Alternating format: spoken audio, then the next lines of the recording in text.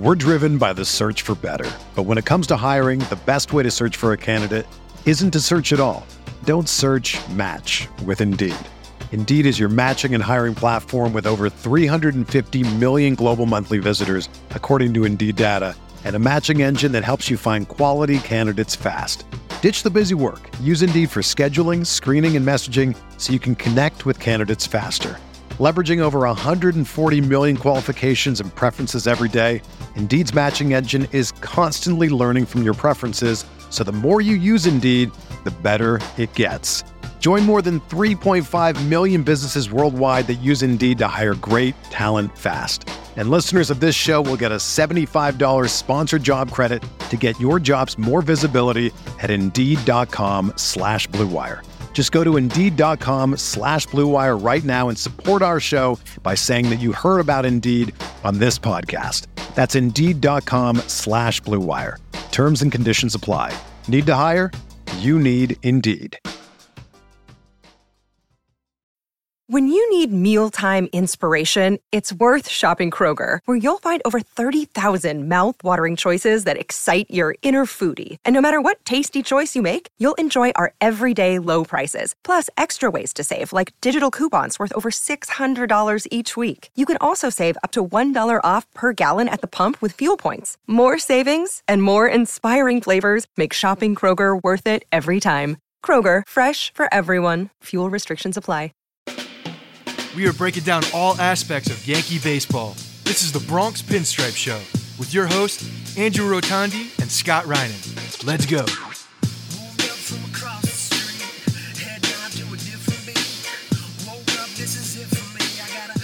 What's up, everybody? Welcome to the Bronx Pinstripe Show for the fourth episode in a row. We're saying the Yankees just won a series, 2 out of 3, still 108 win pace. Have the Rays won again? Is it deja vu all over again? Are the Rays still on a? Did they play today? What are the? I don't know if they played today, but they were 11-0 last time I checked. On the road to be 13-0 because the fucking Red Sox suck and they're gonna beat the shit out of them. I think they're playing tonight. We're recording this. They play at 6:40. We're recording this right after the game on Wednesday in Cleveland, which the Yankees came from behind and won. Weird ass game. Frustrating, then good, then also like, oh my gosh, is he gonna blow it? Then they didn't. So, but they didn't. They held on. Obviously, yeah. But like, just how that game started was one of the most bizarre, confusing situations. Because, like, just quickly set the scene. If anyone listening to this doesn't know what happened in the first inning on Wednesday, there was second and third, as we just learned, second and third with one out. Clark Schmidt on the mound, who had given up already 2 bloops to center field that Aaron Hicks caught one and didn't catch another. And another bloop to center field. Aaron Hicks comes in, looks like he catches it to the naked eye, but it ends up being that he dropped the ball. The ball came out of his glove. However, it was ruled on the field that it was a catch, and then he threw back to second base to get the runner who thought it was an out trying to tag back. That was the end of the inning because the run did not score. Turns out he didn't really catch the ball. But Cleveland, Francona, did not challenge this play until after the commercial break or until after he saw on the Jumbotron, like, oh, hey, he actually dropped that, even though the rule clearly states you got 15 seconds to basically throw the challenge flag, and he didn't do that. And the guys on Yes were saying that the umpires made that decision and it did not come from Francona, which I didn't know they could do. So the umpires can now just overturn a call if they see that they were wrong? I mean, first of all, I don't hate that. I don't hate that the umpires want to get a call right if they see something. It's a matter of how they got to it and the fact that it was well after. But if the letter of the law says that 15 seconds has to happen and that's part of this pace of play and all the changes and such, that the manager has to throw the flag and challenge the play. I didn't know that the umpires can just be like, oh well, we heard some whispers. Or we saw the Jumbotron show a thing, right, and then we're like, oh no, let's get this right. Like that's not part of this whole system. I've never seen that happen. I've never seen that happen before. I've never seen the umpires just overturn a call. Now, granted, if Aaron Hicks could just catch a goddamn ball, then we wouldn't be having this conversation. There's many conversations that we wouldn't be having. Aaron Hicks' fault. If Aaron Hicks would just catch a ball. The first one, catch the ball. Second one, okay, fine. Nice conservative slide to get into it. Caught the ball, thank you. Third one, catch the ball. And as soon as it as soon as it went down, I was like, And then I saw the replay as they were going to commercial break, and you saw a little bit of white just hit. I'm like, oh my God, it bounced. It bounced after it hit the heel of his glove. And I'm just yelling, squeeze your goddamn glove. Hold the ball. Well, essentially, it was 3 of the exact same play. Yeah. Not easy Pretty close. plays, but also not really that difficult of plays. You're running in on a ball and you're sliding to catch it. It's a nice catch, but those are 3 catches that every center fielder in Major League Baseball should be able to make. Even if you haven't been a good center fielder for 5 years, Aaron Hicks, you should still be making that catch. He did make the second one. The first one hit off the heel of his glove. He didn't catch it. And then the third one, it kind of just fell out of his glove and he didn't catch it. I had such a swing of emotions on Aaron Hicks because he's been getting shit on, right? Yeah, he's deservedly so. He's the player that everyone is shitting on so far this year. He has gotten the fewest starts out of the outfield because, we're going to talk about Franchy Cordero. Don't worry. This is the Franchy Cordero episode. He is somehow amazing. And so Franchy Cordero is getting a ton of playing time that Aaron Hicks probably thought he was going to get. And then there he is on a getaway day in a lineup it was a budget Yankees lineup that they're trotting out there for getaway day. And it's Aaron Hicks in center field. And the first play of the game drops. And I genuinely was looking at him I'm not far away from just feeling bad for this guy because that's how it's going. That's how bad of a season I feel like he's going to have. And then he made the catch on the next one. I'm like, Aaron Hicks redeemed himself. And then he made what I thought was a double play. And it's he redeemed himself. It's all is good. But no, didn't happen. Clark Schmidt ends up giving up the hit to score the runs. Tough spot for Schmidt in that inning. Dude gave up 3 bloops to center field. Yeah, I mean, honestly, we'll talk about Hicks, but I know we're going to go into Schmidt, and I don't want to be cast as a Schmidt apologist at all because he needs to be better. But I thought he was better today. He certainly got zero help. I know the guys pulled some of the pitch selection and what we saw today. So we'll get into that in a little bit. But yeah, man, Hicks has got to make the play. You got to make that play. Here's the thing: when I'm looking at now, what value does he bring this team? He doesn't. He doesn't bring any value. He doesn't bring value on the offensive side. He doesn't bring value on the defensive side. If Esteban Florial, who passed through waivers and now is with the Scranton Wilkes-Barre Rail Riders, is out in the field, that's 3 defensive runs saved, basically, with a defensive outfielder out there. And that's it. He provides 0 offense, and we know that. 0 offense, Florial. But you know what he can do? He can catch the ball. He can catch the ball, and he can range forward and backwards and some lateral ranging. And Hicks, with a pretty standard center field slide catch, he just can't do it. And he's a liability right now. He's a liability. Yeah, I don't feel bad for him. That's the dad in you speaking, I think, because this is not the Andrew I know. But I mean, I get what you're saying from a personal perspective, from the guy, the man. Okay, fine. The baseball player, I got nothing for him. He's a bad baseball player. No, not from the baseball player. I don't want him playing. That's not what I'm saying. We reached this point, I thought, with Joey Gallo last year too, where he was benched basically, and before he even left the dugout, the guy is getting booed, right? Before he even went up there to strike out, which he would do, right, he would get booed. And at that point, you do have to feel bad on a personal level from someone. I mean, last year, Gallo talking about how he didn't want to leave his apartment because he was so ashamed and shit like that. Yeah, that's sad. It's sad, right? You know what? Yeah, maybe it is the dad in me talking. The world needs ditch diggers too. You know what I'm saying? It's I have a little Joey Gallo segment for this episode later on. Don't worry. No, can't wait for that. Florial did hit 2 homers in his return to Scranton. But look at that. Were you watching the MILB? Were you watching the little MILB there? I heard Meredith. Didn't Meredith give the update last night that it was 800 feet of home runs or something? I didn't hear that update. Okay, great. I smell Florial, quad A player. Good. So a couple of things that guys are putting in chat here after, because we're recording this right after the game, so Boone and everyone's talking.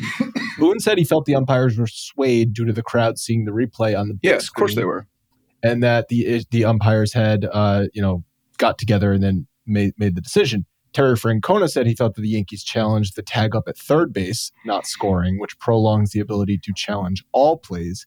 And then Jack Curry, apparently on postgame, is mentioning that the scoreboard operator posted the play was under review before the umpires made the official call that it was being under review. So is that so the scoreboard operator like chicanery?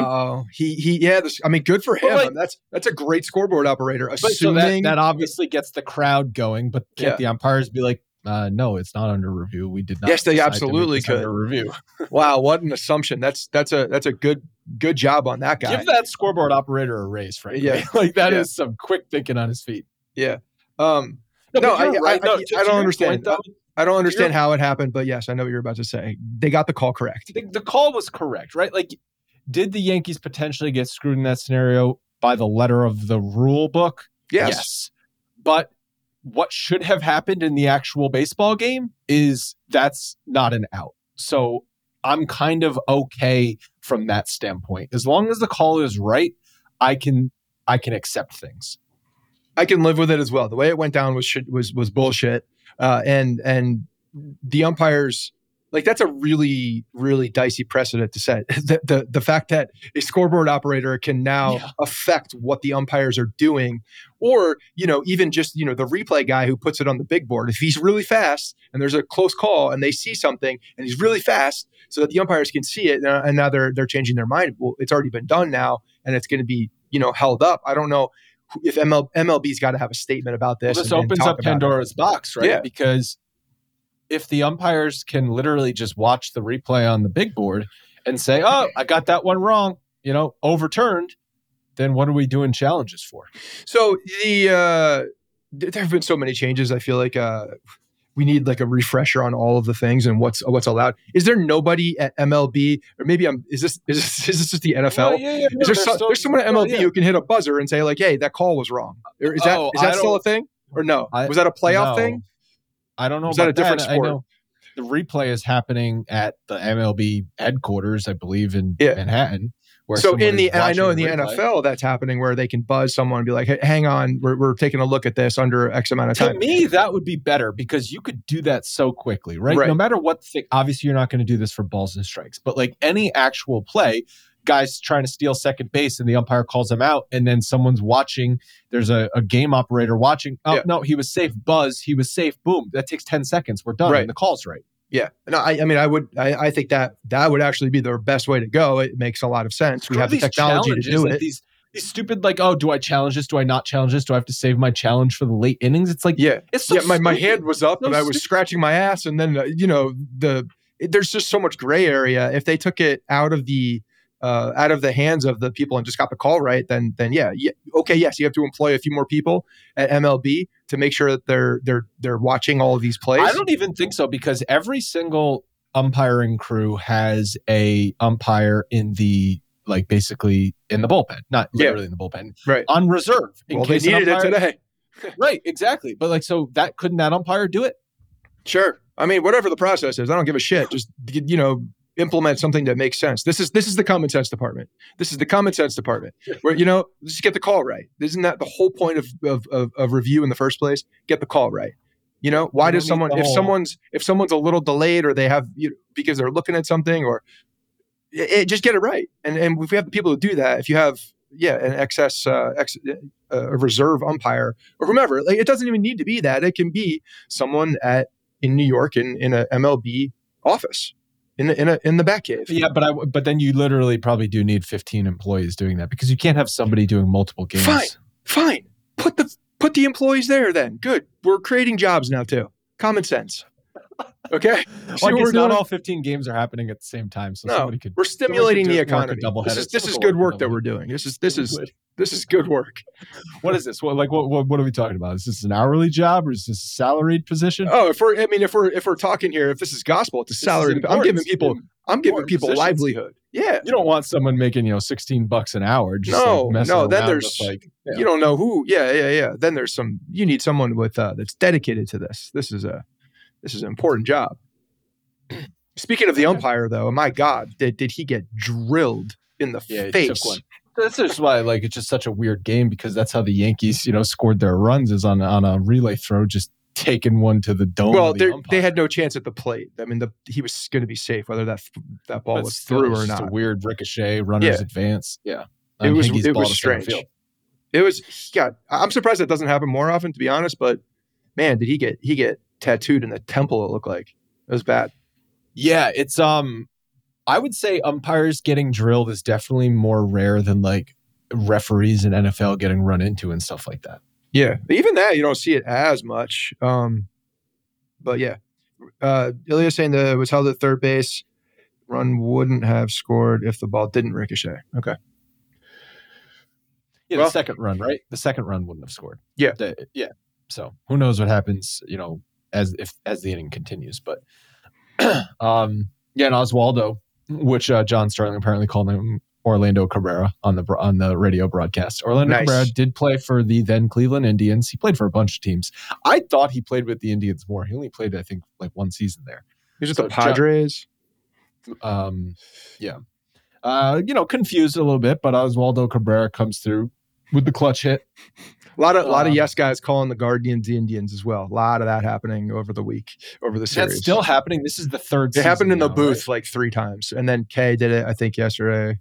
Aren't we on the third season of the Guardians at this point? Like we are. Let's all get it on the same page now. Let's tighten it up. But we spent last episode talking about Clark Schmidt and how he's just hittable, how his pitches, his cutter has been really hittable. So we took a look at his pitch mix today because he did look a little bit better. Yeah. And it's tough to hold that first inning against him, honestly. Right. He had previously been utilizing the basically cutter more, and today he didn't. He threw 23 knuckle curveballs. He threw 16 sweepers, which is it's a slider, guys. It's a slider. He threw 15 sinkers, 14 cutters, 3 changeups, and 1 single lone 4-seam fastball in his 72 pitches. So definitely a spike up in his knuckle curve, which we mentioned last time. Knuckle curve, that's been your best pitch throughout your minor league career. Yeah. Utilize the damn thing more. And I thought he was better today. I mean, he wasn't great, but he was better. I thought his control was better. There was that one pitch that there was a called strike 3 where Higgy had to go back over the plate. But there was something that was strange about that because Higgy pointed back at Schmidt like it was a good pitch. So I'm wondering if there was a cross up on Higgy's side that the pitch was supposed to be there. I don't know, because if I'm the catcher, I'm not like, hey, pointing good pitch to the pitcher when I'm going to the complete other side of the plate. Because if the intended spot of that pitch was supposed to be on the outside of the plate, it ended up on the inside corner of the plate. That's a terrible miss if that's the case. So I don't really know how to feel about that one. But I did think that for the most part, his control was better. And yeah, like just by watching it, you could tell that the knuckle curve was coming out a lot more. He was throwing the curveball a lot more. That's his best pitch. I firmly agree with this. Throw the knuckle curve more. It's your best pitch. You should lean on it more. And he did. And I think that if Aaron Hicks could catch a ball in the outfield, we're seeing 5-6 innings from Schmidt, and I think it's a different story. So yeah, I think it's encouraging from him. It's tough to come out of that and say, these were. And, oh, by the way, none of those were charged errors either in Hicks. I guess if you slide at that point immediately, you're no longer considered it's a catch. Area. It's the official scorer can decide like, oh, is that a tough play? I'm not going to charge you with an error. I mean. Yeah, I guess so. But also, you could have been there sooner. There's a lot of things honestly, there needs to be. I'm almost feeling like errors. You could just do whatever the catch probability is. Like, Logan, can you look up the catch probability on those 3 things? Oh, you're saying just make it like a baseline? Yeah. If the catch probability is over X percentage and you don't do it, no matter what, it's an error. Well, I mean, that is tough considering it's. Depending on the speed of the catch probability on those balls are all over like 70%. Yeah, they should be pretty high because it's not like he got great jumps on them either. Florial catches all 3 of those without an issue. Bader catches them barehanded. Right. Bader catches them. Probably also. Pulls a muscle doing so. Bader catches them in a pool. Okay, he doesn't even need to get that low. But yeah, if you have some catches by Aaron Hicks in that inning, I think we feel, and it looks a lot different aesthetically, the start. And I do think that he then gets through 5, potentially 6 innings. So yeah, tough spot for him. But personally, I'm encouraged with what I saw. I think. Yeah, I think. What do we got? I have the expected batting average, which I guess is like the opposite of that. So the first one by Stephen Kwan, an 810 expected batting average. 810? 810. double by Jose Ramirez was a 290 expected batting average. And then the line out, the one that he caught was 770 expected batting average. So is the inverse of that the catch probability? Kind of. I mean, I would say I'm going to continue to look for it. But so on the 8-10 one, would the catch probability be 1 or 19%? If I had to guess, it would be somewhere around there. Wow, that's not what I thought. I mean, obviously they do this based on like launch angle, exit velocity, and positioning of field. All right, take it back. That's a bad idea. Do not gauge errors off of that. It's just an eye test, though. Those should be catches. Those should be catches. Yeah, Florial catches all like three. He was there, right? Exactly. Those. Like Ilya just made the point. Like it's not like he fielded. He just didn't. He was 2 steps away from catching the ball. No. It hit your glove. Okay, like he went into a slide because it's easier to catch low at that point, rather than try to make a shoestring. So that's a choice that you're making at that point to get to a better place to catch that ball. And he just didn't execute the catch. Yeah, it's it. For my narrative, the second drop, 97% catch. The second drop, I believe, should be an error. The first drop, if you're like, it was probably a tougher play. I look at from the eyes, but yeah. Also, the Josh Nailey single, which was the one that caused all the controversy. I didn't say this was a 580 expected batting average. That was the single that he caught that didn't catch. Those are all higher than I would have expected. Honestly. It also depends on where the guy was. Where does the center fielder start on that at bat? Is he ranging deep? That's taken into. I don't know account. how you could possibly. It's how far the expected batting average is strictly based on exit velocity, launch angle, and distance. No position fielder or no fielder positioning. Okay. Technically, for expected batting average, that would be. It's just saying that's kind of hard to apply though, because that is just taken all balls ever hit with those statistics, right? Yeah, that doesn't work. I don't like that. Yeah, no, it's not a direct comp. Anyway, King was great in his 2 innings of work, and Clay Holmes was not great in his single inning of work. He walked 2 and hit a batter, made it extremely nerve-wracking in the 9th inning, but got out of it. This is exactly what happened last year with Holmes when he struggled. His command just is not there. Yeah, it's concerning when you see that. He's been good up to that. Great though. His last time out. Yeah, and he did make a good pitch to get out of the inning to close the game out after the bases were loaded. So no harm, no foul, I guess, at this point. They did win the game. I'm really, really, really happy that they won that game. I thought the Yankees fought back after some bullshit in the beginning of it. It's like the game of baseball corrected itself in the way it was supposed to happen. So, another series win, and today was a weird day, like you said. But I thought they showed something getting into that. IKF made a fantastic play. Fantastic third base play. Fantastic. Do you want to talk about the ball he booted? No. Fantastic play. You want to talk about his negative 62 OPS plus?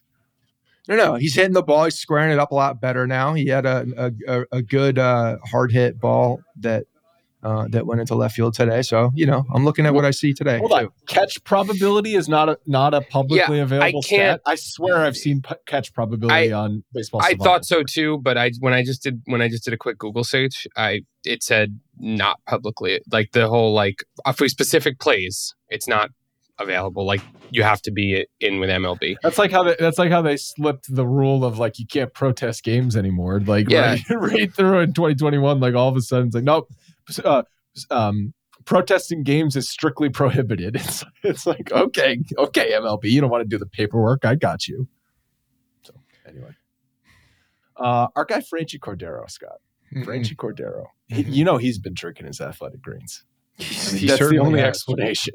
He certainly has. With summer right around the corner, now is a great time to start a new routine, to have you feeling good for those summer months, looking good on the beach with your shirt off. There's no better routine that I can recommend than Athletic Greens. AG1 is a daily supplement that's packed with 75 high-quality vitamins, minerals, whole food source ingredients, probiotics, and adaptogens that help you start your day right. It supports mental clarity and alertness. It gives you pre- and probiotics, so it's good gut health, better sleep quality and recovery, and it boosts your energy. You know what I also realized, Scott, that's a benefit that they don't even mention? What'd you realize, Andrew? Hydration. You're drinking water. Yes, that's part of it. Like drinking water is good for you. A lot of people struggle to drink water. I don't. I'm drinking water constantly. But Leanne literally sets reminders on her phone. She's probably going to kill me. She sets reminders on her phone. Oh yeah, because she listens to the podcast. It's like people struggle like to remember to drink water, I guess. Anyway, so you're getting like 12 ounces of water right there. Boom. Easy. AG1 contains less than 1 gram of sugar, no GMOs, no nasty chemicals or artificial flavoring. It's affordable. Each serving is less than $3. That's a small price to pay, people. You have to try this out. It's so easy. You scoop it in, you shake it up, you drink it every day. There's 7,000 5-star reviews and athletes and health experts trusted around the world. So you know it's good. Go to athleticgreens.com/pinstripes for a free 1-year supply of immune-supporting vitamin D and those 5 free travel packs, which are also very handy. So I got a question for you.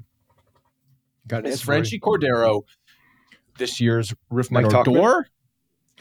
Oh, I didn't even think of Talkman. Is he this year's Roofman Odor, or is he this year's Matt Carpenter?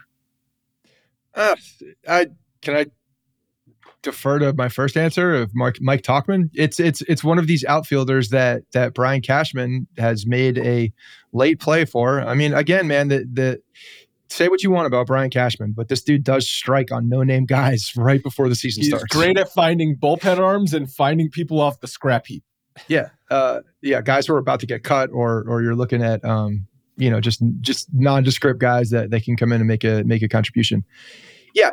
Franchy Cordero has been fantastic. The power that's an understatement, dude. 4 home runs, 11 RBIs, leads the team in only 26 plate appearances. It's insane. 2021 and 22 combined with Boston, he hit 9 home runs in 411 plate appearances. Okay. He's already got 4 home runs in like barely any playing time. Yeah, he's been awesome. And the Yankees have needed, a guy like him to come in. He's had big production. So those home runs have been, important home runs as well. Home runs.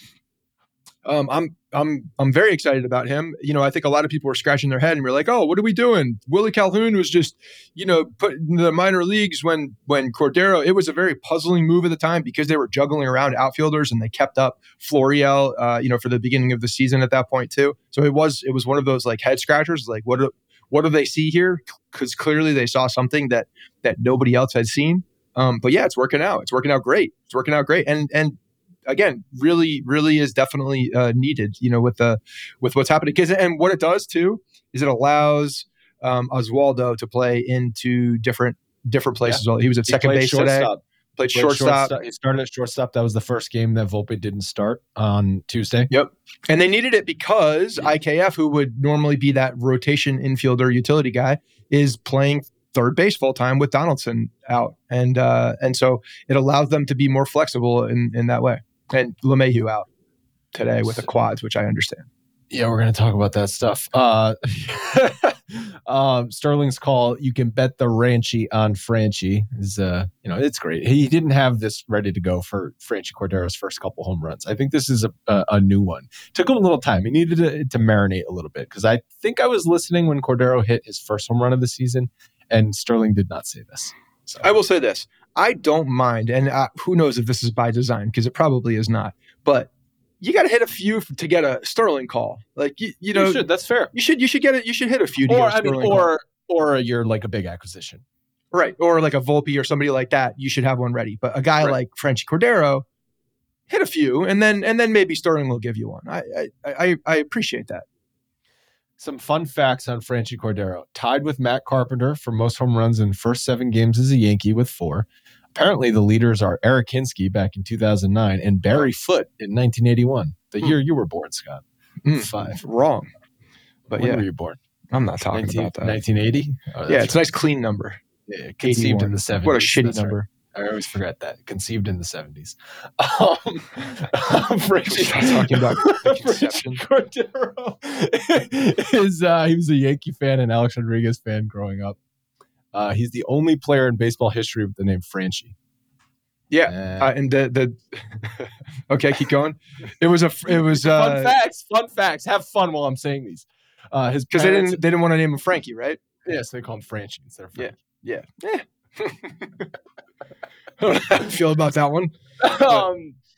So, I mean, it's amazing. As you can tell, we're not exactly buying the Franchy Cordero stock. Like, ride the hot hand while you got it. But if this dude if this dude just fizzles out. Like, no one's going to be surprised. And this is one of those things, these like random ass hot streaks from these players you don't expect, that if it works out long term, great. Like, I'm sure we said this exact same thing about Jose Trevino last year in the first half, right? Like, we're probably having the same conversation. And Jose Trevino is the starting catcher, and he was an all-star last year.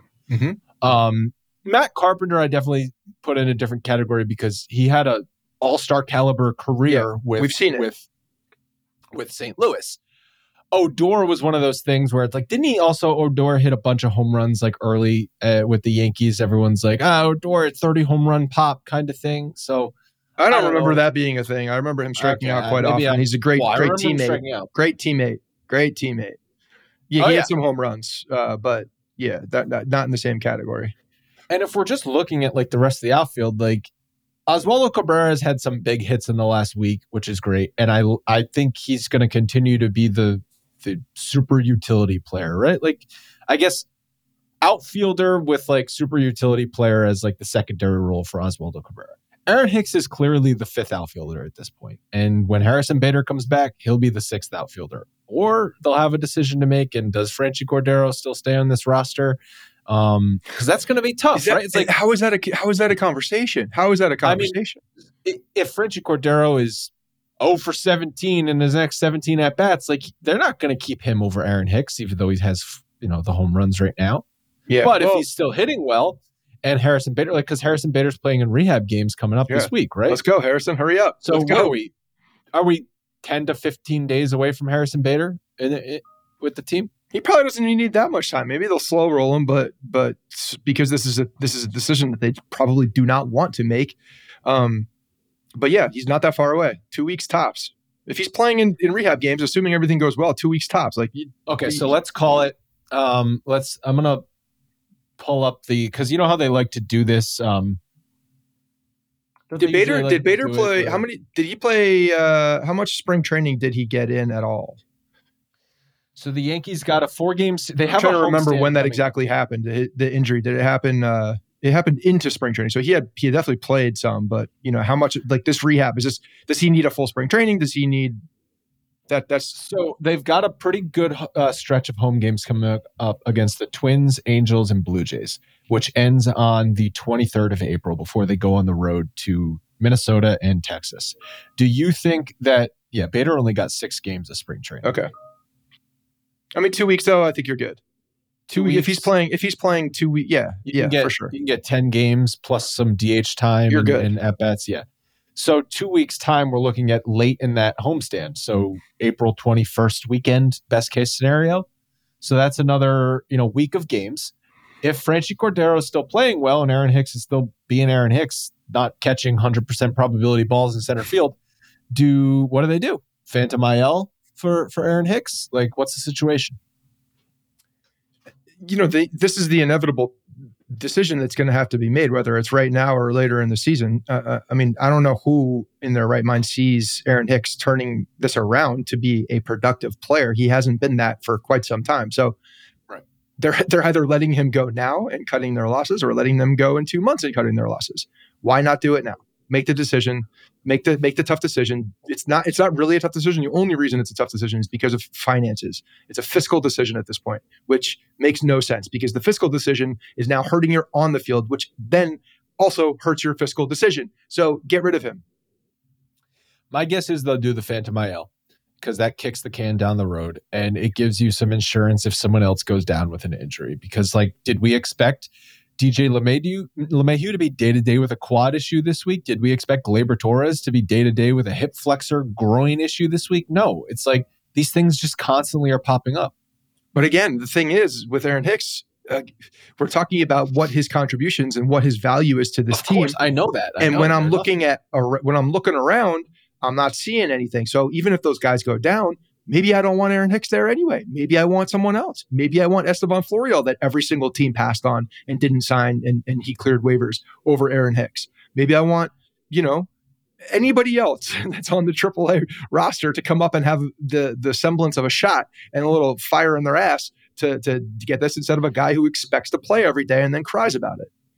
The unfair thing for Franchy Cordero is it's like he almost has to maintain this level of production for the Yankees to keep him on the roster when Bader comes back over someone like Hicks. And it's completely unfair. Logan. You won't. Okay, let me ask you a question. Would you prefer Aaron Hicks or Willie Calhoun? That's a coin flip. But I'm saying, like, that's what it is. So it doesn't mean anything. That's my point. It means it doesn't mean him. There's no impact, positive or negative. Well, there's no positive impact that really either of those two guys are providing. But that's the thing. Like you're saying that you kick the can down the road to a phantom IL. But again, what does that do? It does nothing, because even if he were healthy and even if someone were to go down, he's not the guy that you would want to replace them anyway. So I think at some point he very well could be, a distraction with the sentiment and all the things that are going on. At some point, you could look at it as that too. So I don't see how he has a place on this team. To be honest, he's not an everyday player and he's not a backup player. What is he? He's a DFA. Just some clarification more on the umpire stuff. So the umpires initially went to the Yankees dugout to explain that the call on the field, which was that Quan scored, tagging from third base before the double play was completed. And it was clear he did not score. Umps then convened and decided that one would not score, but the catch was good. But because they convened, they were able to challenge. I assume that the convening on the mound was why the scoreboard operator put up that the play was under review, because they were convening.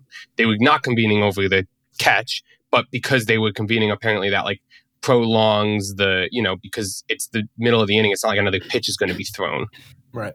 So then still, how do they get to the point that they're challenging? Because they were standing in the middle.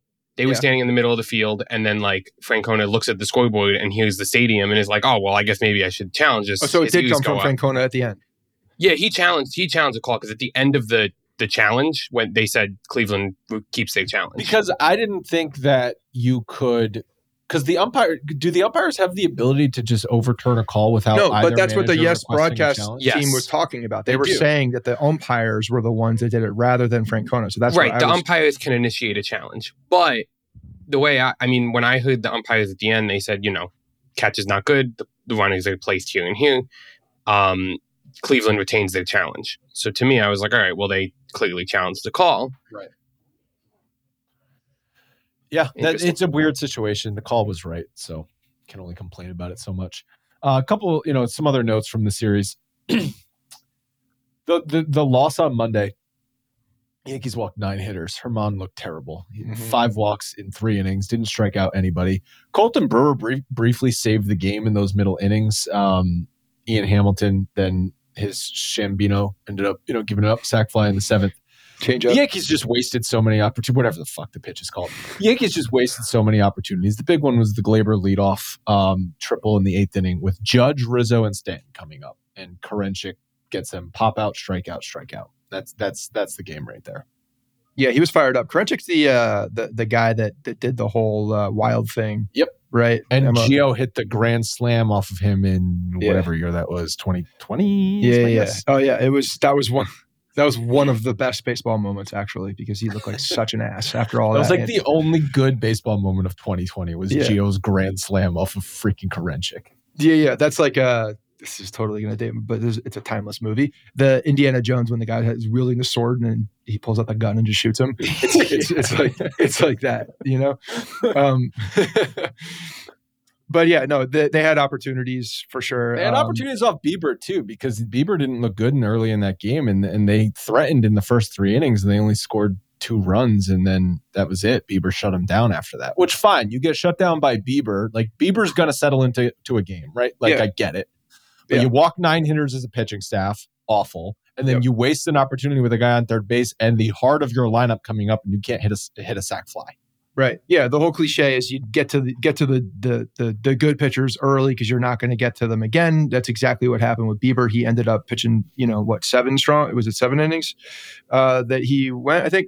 And yeah, he went 7. He was strong after the, shut him down after the 3rd inning. Yeah. Completely shut them down. And that's something that you have to almost expect from a guy like that. If you get to him, that's very, very possible once he settles into a game. So, it's not like the Yankees were in control of that game necessarily. You feel good about getting early runs off Bieber, but when you're walking guys like Herman was doing, you're shooting yourself in the foot at that point. So, It was not a game that they honestly deserved to win at that point. And you're right, like you don't score a guy from third base with the heart of your lineup. It's just one of those games that gets away. But they ended up doing well. And another thing. Or do you want to go to Tuesday's game, because we got some more Garrett Cole positive things? We got some Garrett Cole stuff. Before that, though, I know you don't live in Jersey anymore, but it's going to be 80 degrees here this week. I got my air conditioning on right now. Okay, it's only April. Air conditioning on. All of a sudden, it's hot out. When it's hot, for whatever reason, I'm like, I need sunglasses now. Like, I know that's like doesn't make any sense. Like, it makes no sense. It could be sunny in the winter. I just usually don't wear my sunglasses in the winter. You should actually wear sunglasses when you're like skiing too. Well, I wear goggles. The glare. Goggles. Mm-hmm. So, that's anyway. If you're going to go get a new pair of sunglasses, there is absolutely no better pair to buy and wear than Shady Rays. Shady Rays is a sunglasses company that is world class, just as good as any expensive pair you can find. Something that Shady Rays offers that those big expensive brands don't is the guarantee, if you lose or break them, that they'll just send you a new pair, no questions asked. Listen, that's not, you got to be a very trustworthy company in order to do that. That builds a lot of customer loyalty. And so, that's huge when you're buying from Shady Rays. Their frames are durable, which is important if you're going to be doing outside activities. I also like that, how some sunglasses, like, very easy, or glasses, you open and close them, and then that sort of tension goes. And then if you want to fold them on your shirt and you bend over, they're just going to fall out of your shirt. No. These they so far for me, they've stayed really firm and they stay on my shirt. And I know even if they do fall out, guess what? They're going to send me a new pair. It's amazing. Shady Rays is giving their best deal to our listeners. Go to shadyrays.com. Use promo code Bronx for 50% off 2 or more pairs of polarized sunglasses. Again, code Bronx for 50% off at shadyrays.com. Some fantastic snow goggles as well. Garrett Cole settled into that game on Tuesday. Yes, he did not look good after the first inning. He started that game. What was it? It was like single, double sack fly or something to start the game. So I was comparing his first 3 starts of this year versus last year. And I don't think we realize how bad his first 3 starts were last year. Those 3 starts last year, 11 in a third innings, 9 hits, 8 runs, 7 walks, 3 home runs allowed. The 3 starts are like 3 of the starts we always go back to from last year as being the worst. And they all happened to start the season. The Billy Crystal debacle against Boston, the Vlad Jr. game where Vlad took him deep twice, and then the game in Detroit where he walked 5 in an inning and 2/3. That all happened in Garrett Cole's first 3 starts last year. This year, he's been complete opposite of that. 19 in a third innings, 11 hits allowed, only 3 earned runs, 7 walks, 0 home runs.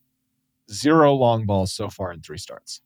What's interesting is when you look at the numbers, the stat line themselves, the ones that we got in the notes here, that's actually the only difference is the home runs. Because when you look at the innings pitched, well, because of the home runs, but when you look at, he's still giving up a good amount of hits, still walking guys, 7 walks. The walks are concerning. 3.3 walks per 9 innings so far. Like that is still giving up a lot of hits, as well. They're just not going out of the park. So, I understand this, but I just want to make a point where he's limiting the damage that's done. So yes, he's giving up some hits and he's striking out a lot of guys still, but he's not giving up that big home run. Whereas last year that was killing him.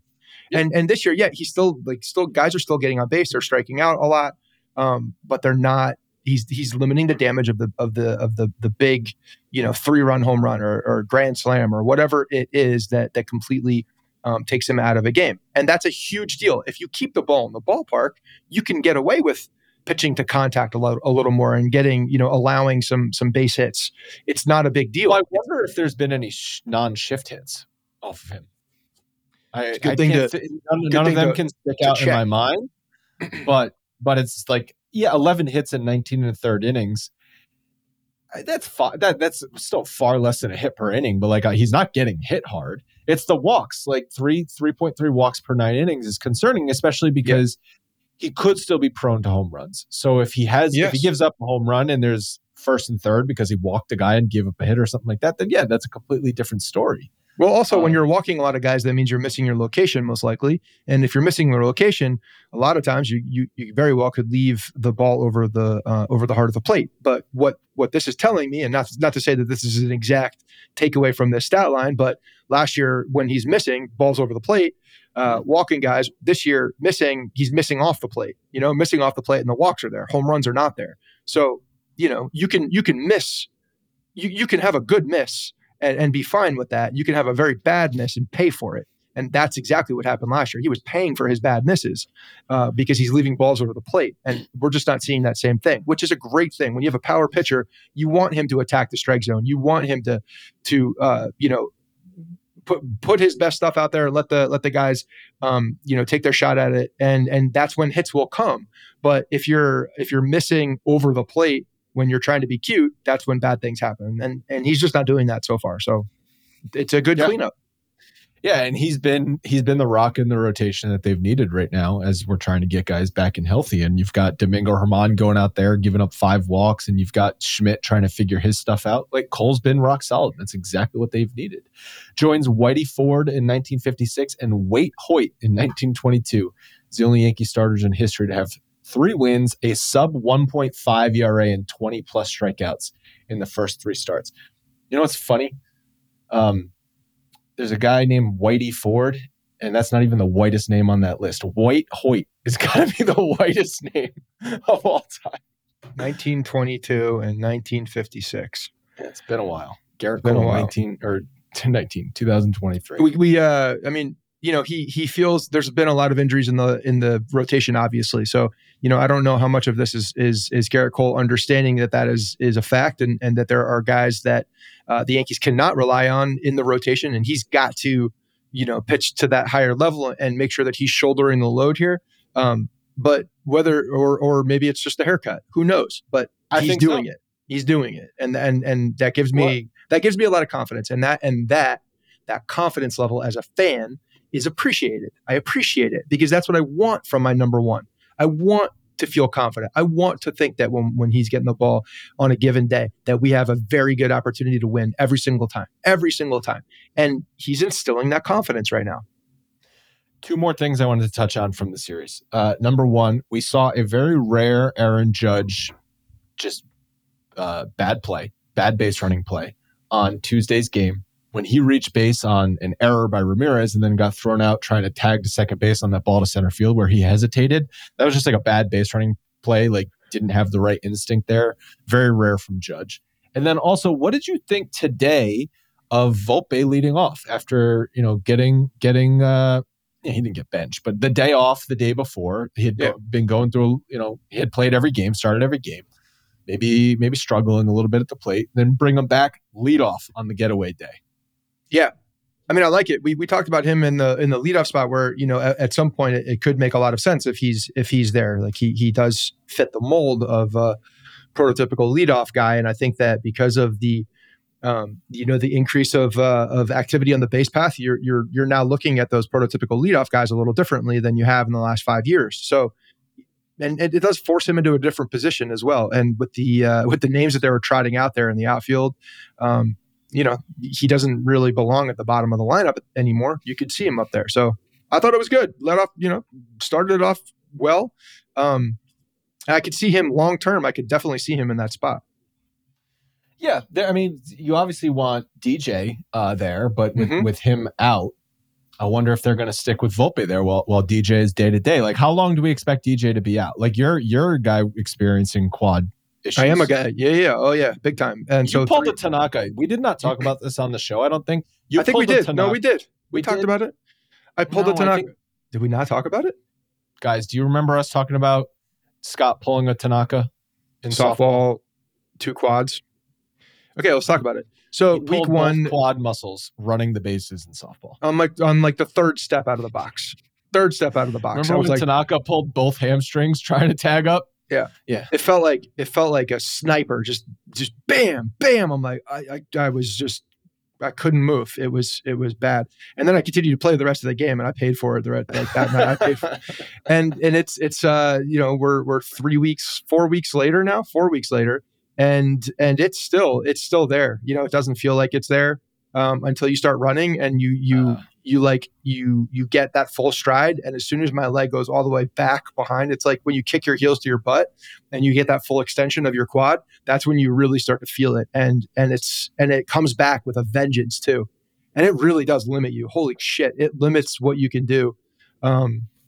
So I really hope that he doesn't have a bad one. Right? They could have him out for the weekend, just give him the day. But then you're riding a man down at that point. Put him on the 10-day IL. You might. I don't know. Well, they'll definitely retroactive something if they think it's lingering. But they're also going to probably. I think in a few days you can tell if it's still there, if it's lingering, and then they would be able to retroactively put him on. But it's a soft tissue. It's a Y tissue injury, and those can either go away quickly or they can linger and be a pain in the ass, and just affect your mobility and running straight line. That's where I felt it. I still feel it. Like horizontally, you don't feel it as much, but when you're running forward, you can definitely feel it. So the Yankees got the Twins coming into town for a 4-game series. They're off to a good start. They're in first place. Pitching is lining up for Brito on Thursday for the Yankees, Cortez on Friday, Herman on Saturday, and then Garrett Cole back on Sunday. The Yankees are going to be missing your guy, Sonny Gray. He's off to a good start so far, 2 games, 0.75 ERA. Yep. Lopez has been really good, 1.35 ERA, 26 strikeouts. That one's frustrating. Yes. He's going to be pitching. Pablo Lopez is against Cole on Sunday. That's a solid pitching matchup. That is a very good pitching matchup. I'm going to see John Ryan on Thursday, Tyler Mahle on Friday, Kenta Maeda on Saturday. Some good pitching for this week. So they're not going to see Joey Gallo. Joey Gallo is on the IL, so the Yankees will not see him this series. I was like, oh, how's Joey Gallo doing? And I went to his baseball reference page and my jaw dropped. The man is hitting 278, which for any normal baseball player is like hitting 500. 278. I never thought I would see a 2 in front, and I never thought I'd see a high 2 for Joey Gallo's batting average with 3 home runs in 7 games. So small sample size, but 278 for the man Gallo. Is this the shift thing? Do we think that or is he actually like tried? Maybe he said, you know what? Maybe I should try to change my swing. Maybe I should try to make an adjustment. I'm going to be out of baseball if I don't make some adjustments. Yeah. So, for him, if he does that, then good for him. I wish him well at this point. Not really, but it's fine. Just he's not going to be playing. But yeah, that's an impressive number. 278 batting average, Joey Gallo. Good for him. I'm sad we're not going to see him though, because that would have been a nice little reunion. Nice little reunion. Maybe he'll still get booed from the injured list. Who knows? But yeah, that's again, like I've said in the past, the Minnesota Twins, there's something coming. There's something coming still. I'm still waiting for it.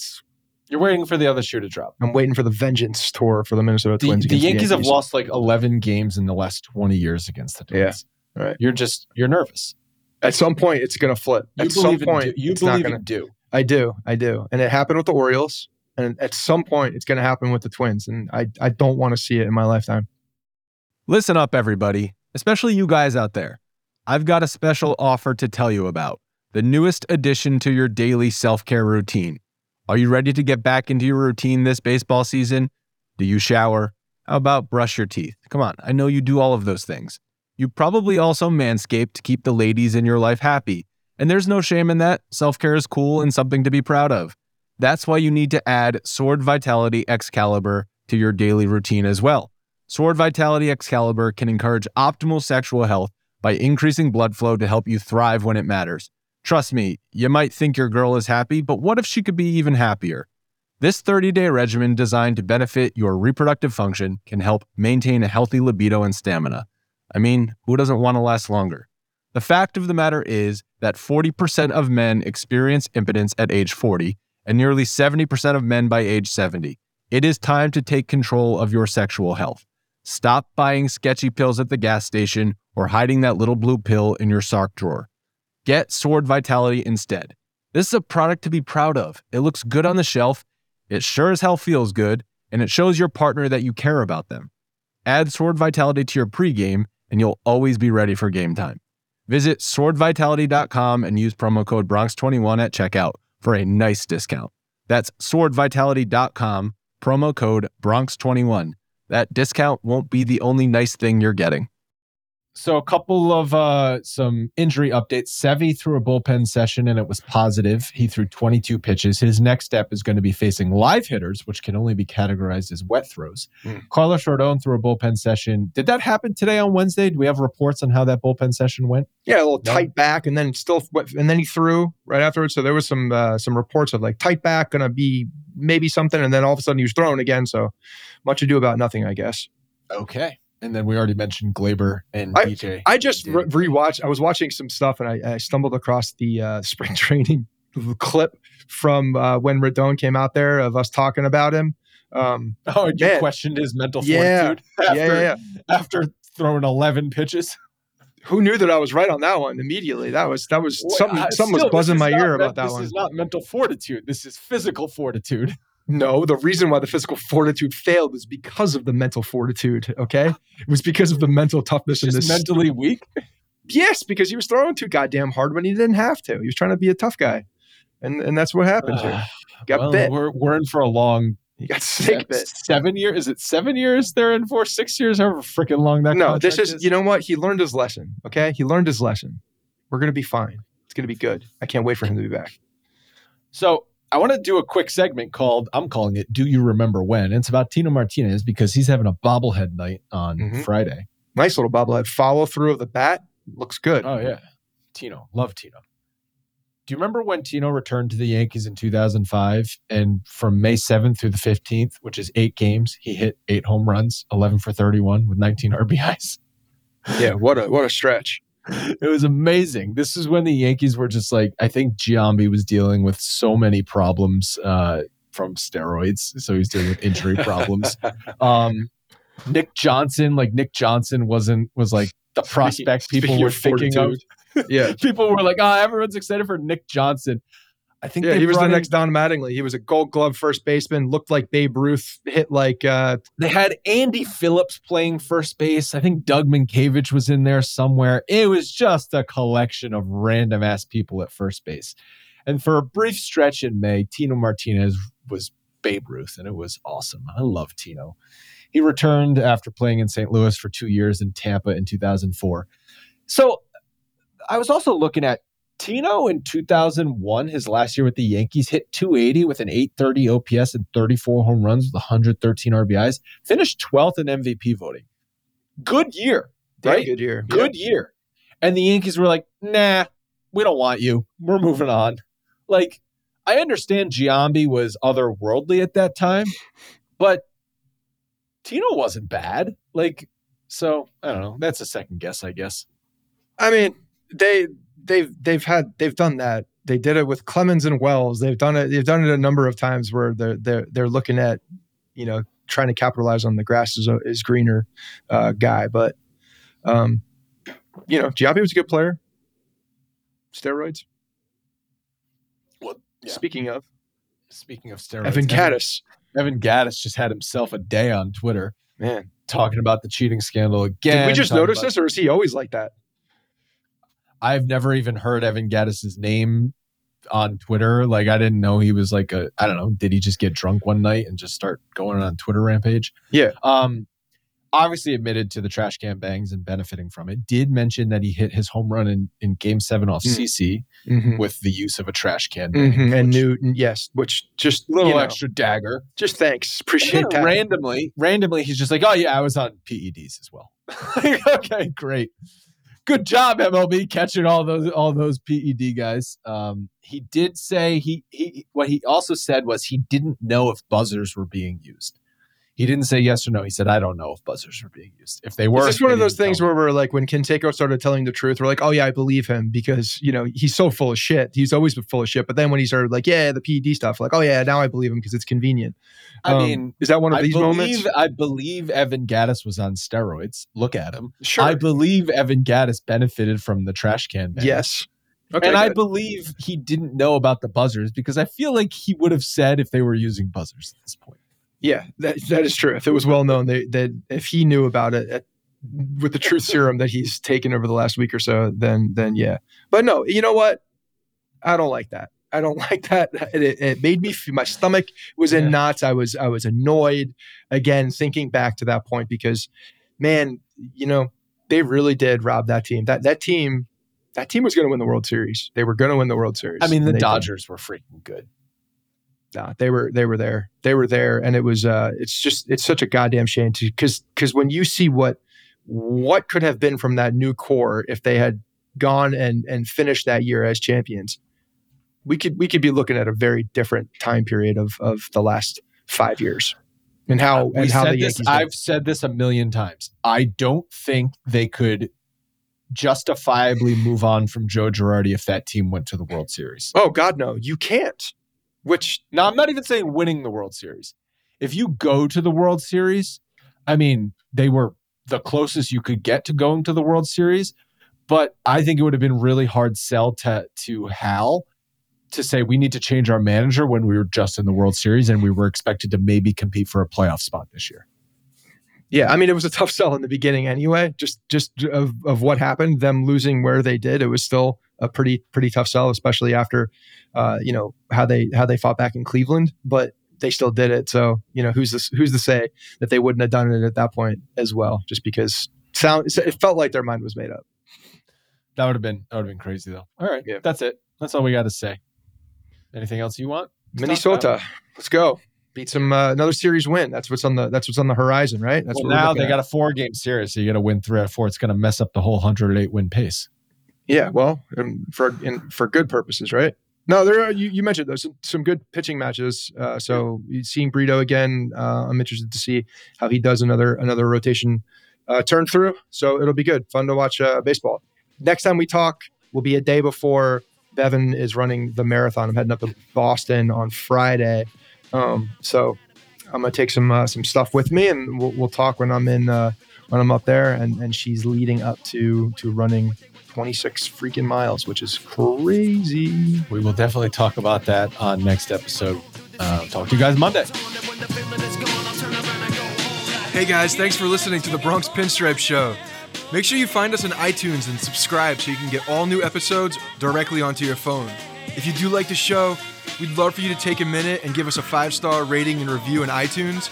It really helps us out and allows us to create more shows. We're on Twitter at Bronx Pinstripes and the same on Facebook. You can always find us there talking Yankee baseball. Thanks again, guys, for your support. Really appreciate it, and go Yankees.